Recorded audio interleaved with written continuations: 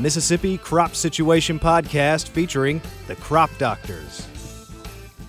Hello from the row crop short course in Starkville. Tom and I had the opportunity to catch Jason Kreutz, who is the director of the Water Resource Institute. Is that right? Mississippi Water Resources Research Institute.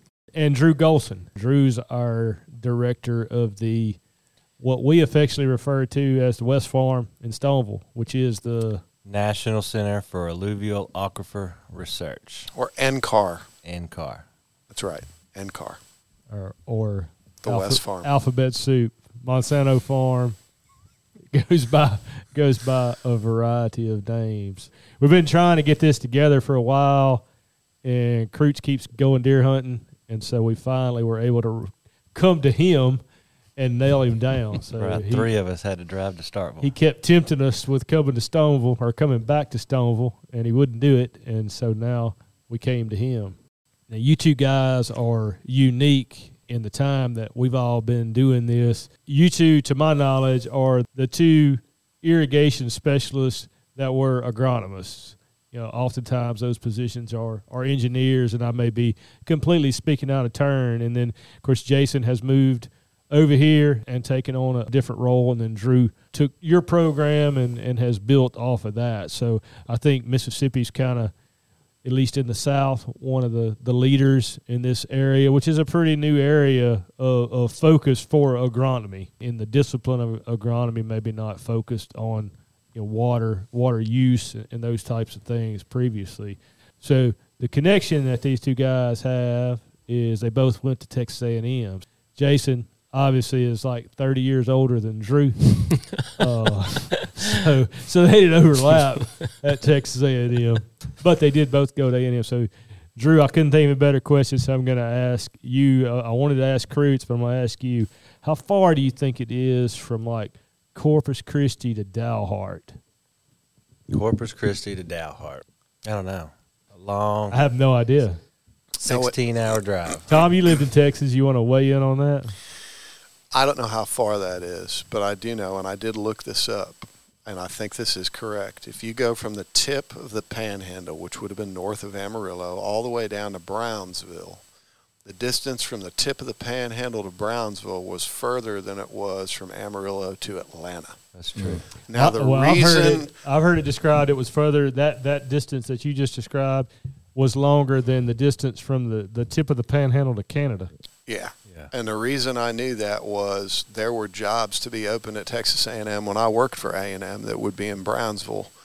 And Tracy would always pipe up and say, well, how far is that from here? And I said, well, it just happens to be further from here than it is from where you lived in Georgia when you moved to Amarillo. It's an inconvenient commute. Especially when you work within the Texas A&M system and you have to be somewhere else in the state. It's kind of a big state. Yeah, I do know. So when I was in College Station, if you were to drive, which I wouldn't suggest driving to California or going to, but if you were to drive to California, halfway is El Paso, Texas. So you're still in Texas. Still you're in halfway. Texas. So point being, Texas is a big state. It's big. Kreutz, I've never known you to meet words you didn't like to use, and you hadn't said a word. I'm waiting for a question. I think we definitely want to talk about the Water Center at Stoneville, and then we'll build out the conversation from there. So why don't y'all take a few minutes, talk about the Water Center, a little bit of history of that, because it's kind of a unique center that we have over there in Stoneville. I think we get a lot of questions about the difference between the two, right? Institute versus the center.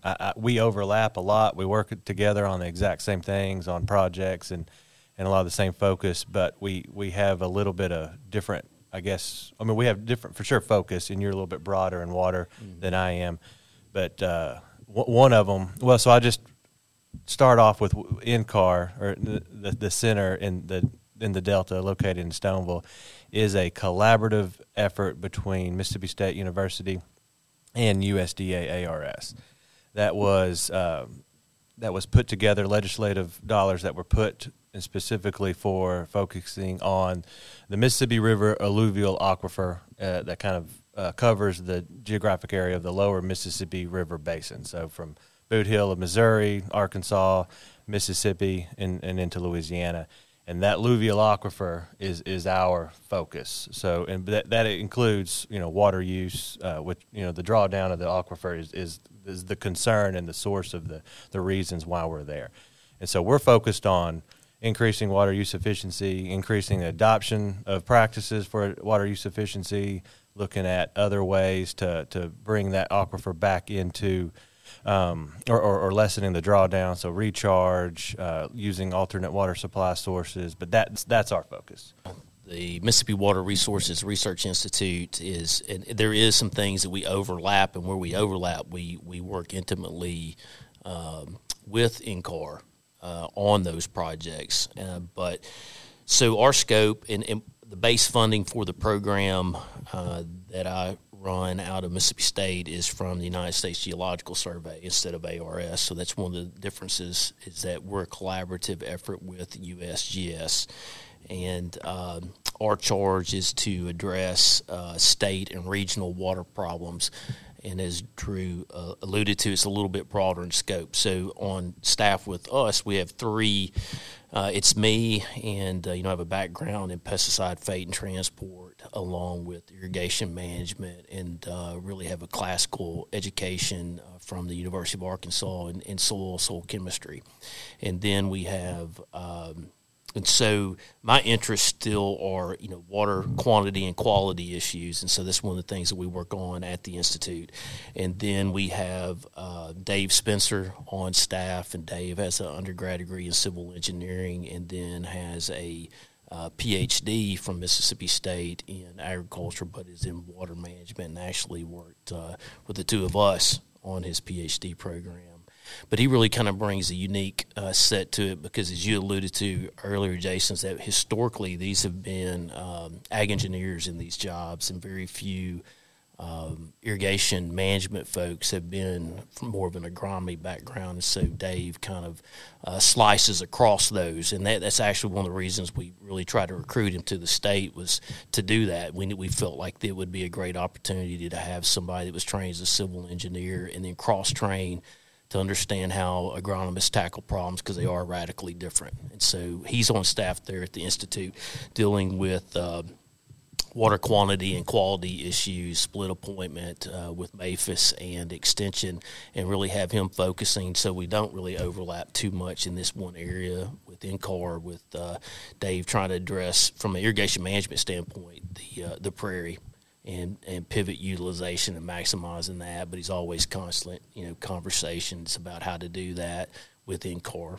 And then we recently brought Zach Reynolds on staff with us as well. Zach has a degree in agronomy from here with an emphasis in weed science, but he spent about a decade in the private sector looking at precision ag type aspects. And so part of the aim for that was to bring some of the precision ag, fertility management, placement, et cetera, coupled with Dave Spencer from the transport issue to kind of improve the agronomics of our production systems while concurrently reducing nutrient transport.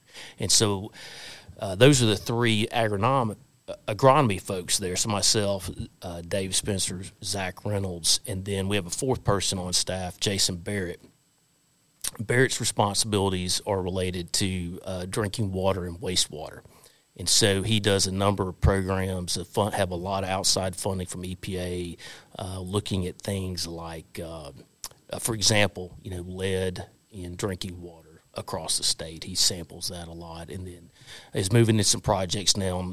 When we find situations like that, how do you, what reclamation procedures could we put in place to address issues like that? So those are the four folks that we have on staff right now from PhD level, addressing state and regional water issues across our area.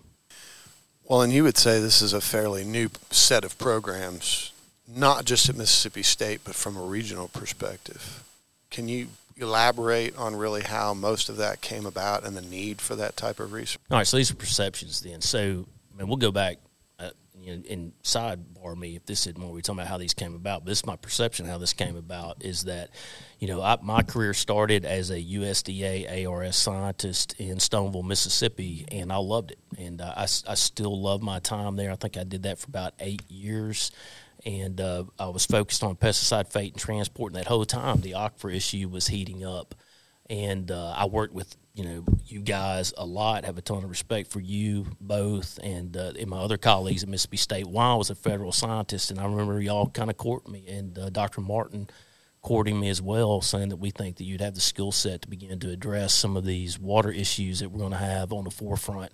And, providentially, I had a desire to try to build a program like I saw y'all building. And so I left in I think it was 2012, USDA-ARS moved my office, a couple 100 yards across the tracks and set up shop as the first, like you'd mentioned, person with the agronomic understanding to begin to address water issues in the state. And so I think that may have been where it started. I think I was one of the first, agronomists to which is a stretch. I know everybody laughs because I wasn't really trained as a classic agronomist. My background, ultimately PhD, was really in weed science, but I'd worked with agronomists, and y'all kind of shepherded me along to think more like an agronomist. But everything was water-centric. How are we going to maximize yields, net returns with as little water as possible? Yeah, maybe you knew some agronomists. How about that? I knew some, yeah. And I played one on TV. I felt like, for at least a couple of years before I kind of got my feet under me, but y'all helped with that a lot. And so I think that's where that kind of started. And then, again, my perception was that, some of the powers that be, I'm thinking about like Delta Council, saw the potential and the need for more funding and opportunities to grow water research and extension efforts across the Mid-South. And so it looked like, again, from my perception, that they were intimately involved in helping to bring we'll call it NCAR to the Delta, and the resources that it would need to build a team of agronomists, engineers, economists.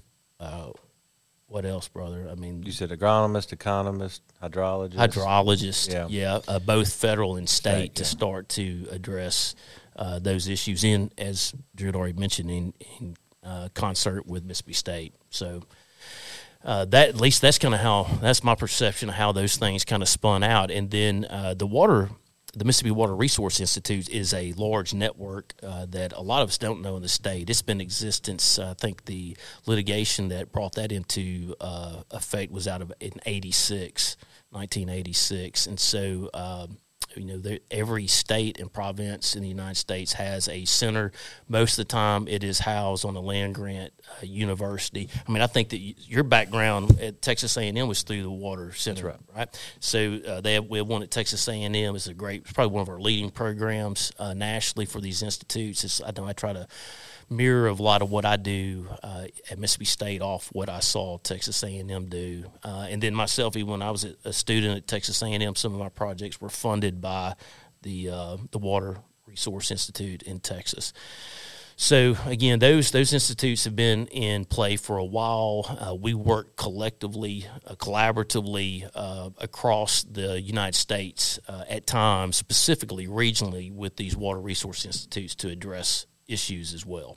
And I think the unique thing for us, having an ARS background, having really good friends at NCAR, having this USGS collective, is it really brings a lot of potential for our water group of scientists that work as, we've always said that the team that worked the best, in my opinion, over the years has been the entomology group, right? I mean, they seem pretty seamless.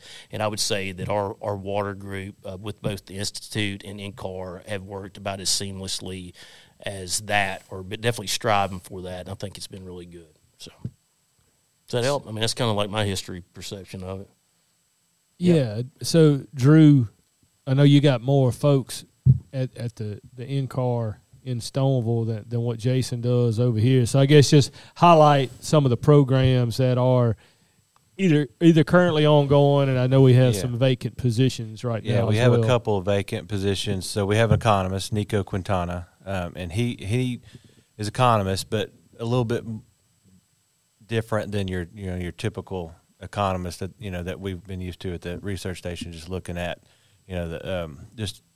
so what he's looking at socioeconomic analysis of looking at what the different decision makings. He does a lot of work that Jason has done in the past with some survey data and survey data that we just one of the things we're doing here is trying to get a new survey out there to look at perceptions of what water issues are, what are drivers to have those adoptions increase, and why are they doing certain things or why are they not doing certain things, not from an economic standpoint as a big driver into it, but also from a perception and attitudes and different things that he's looking at. He's looking at some hydro economic models as well. So, looking at way into the future, if decisions that are being made with hydrology from a background information or how the aquifer reacts to certain things and being pumped, but also obviously having the economics that are affected by those certain hydrology effects of overpumping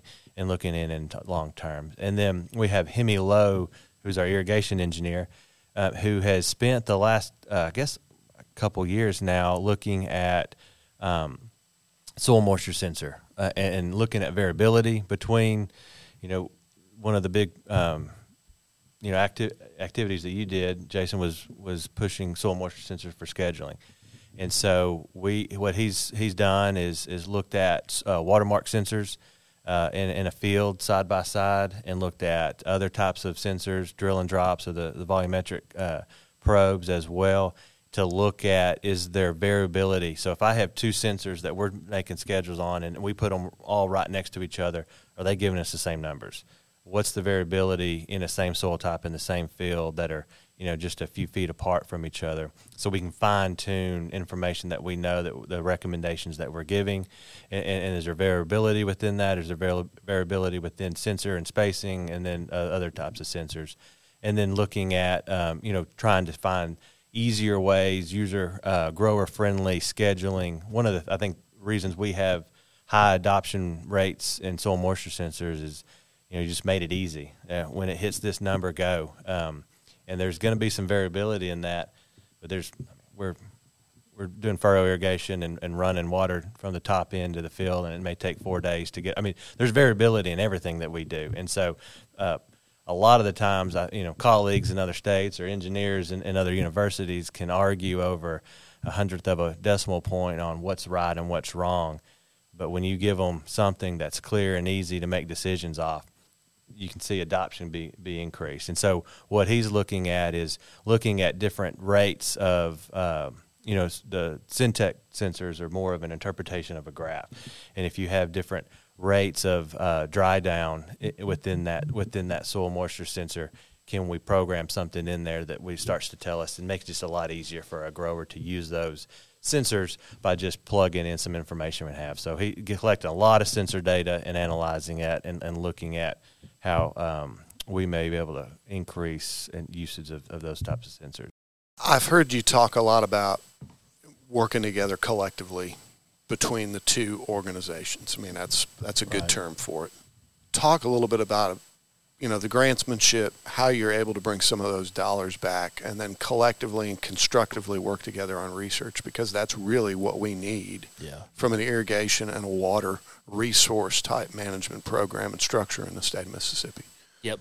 So I'll take a shot at that first. Then, so as you all know, we've all been in specialist roles, and it is probably one of the most time-consuming, difficult jobs that the university throws at us. And I know we all love it, and I loved it when I was in that role. But I think y'all would agree that when you're in it, you can hardly think. It's almost always reactionary. And when I left that role and took this administrative role at Mississippi State, it was like it probably took about 6 months for the ringing to stop in my head, and I could start to think again more clearly and more strategically, more long term, and what are we really supposed to be doing as agronomists, water scientists, et cetera, in a state that has pretty serious water quantity and quality problems, right? And so, and then what I thought would be really good and to do, and it's what I've really tried to focus on these last couple years specifically, is to focus on bringing federal dollars back to the state to help our scientists address those issues. And so one of the areas that we've collaborated on quite a bit is looking and use federal dollars to do it. So grant writing to USDA and RCS, US EPA, NEFA, et cetera. We have collective projects with those three entities, and some of them like more than one. We got a couple of EPA projects, a couple of NRCS projects, where I'll spend quite a bit of time with the thinking about how to package that, put those projects together, do all the admin and writing components with that, with assistance from the scientists that are extremely busy taking care of the clientele in the state, where I'm in the office where I don't have to manage all those phone calls. Package that. We have, Drew and I both have folks in place to help us in the editing of these, because they've got to be almost perfect, because we're going against Cornell, Purdue, the most elite schools in the United States, right? I mean, and so everything's got to be nearly perfect. And so both of our writing teams are going back and forth to do that and then send them forth. And we brought literally millions of dollars back to the state to put them, what I would say, to good use, to addressing our water quantity and quality issues with I think our overall arching team approach is to maximize yields and net returns with as little water as possible, with as small environmental footprint as possible. And I don't think we've ever crisscrossed off that, right? We were always going to try to maximize our producers' yields and net returns. And the beautiful thing in the water quantity and quality arena, I would say to date, is that very often the programs that we developed out of the science that we were executing in Mississippi State, they did just that. Yeah, no, I agree. And kind of going back to when I first got to Stoneville, I think one of the things that just jumped out to me the most was how well, cross disciplines people work together, and that that's a huge help. And then I don't want to go too far into the background. We talked a little about your background and engineers and the irrigation. I did more hydrology and I did groundwater as a master's, and then worked for a groundwater management district. And then I went in and got an agronomy degree for my PhD, and I just never, water was the focus, and that covers a lot of different things. And so I thought I was going through the process, giving myself pretty broad strokes of looking where I want to do. I know what I was passionate about, but it's also sometimes it felt like, well, where did you fit in? Because you're a little bit of a bunch of different things. And so here within the water center, and focused specifically on groundwater issues, and then looking at from an agronomic standpoint, it just really it kind of tied a bunch of things that I work together into it. I think kind of helps that perspective. And so kind of long circle back way into how you work together, and then from a water standpoint and in other areas where I've been, like kind of the folks that my experience working with water is that they worked with water, and they didn't cross over with a lot of other people. And so not only do we have the Stoneville folks there, that the faculty that we work together across a lot of different things, but then you have between the faculty and scientists at NCAR, and then the institute on campus, a lot of people focused on water, which I think with you have that same focus, then you have the same mindset of what you're talking about, looking at maximizing profits and maintaining yields, increasing yields, and looking at what we can do to do that and use the least amount of water as possible, save farmers time and money and all those things. And we have a huge group, relatively a really big group from other universities that all focused on that. I think really help with getting that narrative that we're trying to do from a grant standpoint that may help us be successful. But one thing that I think has been really great is not competing in a national, from a federal grant and getting money in to do those things, but still working on applied decisions and tools that the growers can make decisions with that next season based on the information that we're getting. And that's a hard, I think it's a hard thing to do, to be able to compete from a federal standpoint in the environmental and water world that still impact, that's not too far out in left field, that's something that a grower may never use or make a decision off, at least in the next 5 years. And I think we've done a good job of marrying those two things together. the things that we're working on. Yeah, no, I agree. And I just kind of view it as a testament to the quality of scientists that we have at Mississippi State and the connectivity we have to our federal counterparts and their willingness to help us. I'm thinking both USGS and ARS, because a lot of these, I mean, these federal grants, a lot of time these federal scientists are working collectively with us and our other land grant collaborators, right? I mean, a number of these projects that we have and or have going out to try to procure have had LSU, University of Arkansas, and the University of Missouri. Jason and Drew, thanks. It's nice to be able to nail you down and talk about this, because I think the water situation, the water issues in Mississippi, across Mississippi and throughout the state, will continue to be on the forefront, and something that not only we need to consider from an extension standpoint, but research and working collaboratively within the university and then with our federal counterparts is certainly a necessary benefit of our positions. Well, thank you, gentlemen, and I apologize for just not getting to you, but I'm glad that we got to do it here. I'm glad we got to do it on the edge of the campus of Mississippi State University, and it was good to see you again. Look forward to seeing you in Stoneville. The Mississippi Crop Situation Podcast is a production of Mississippi State University Extension.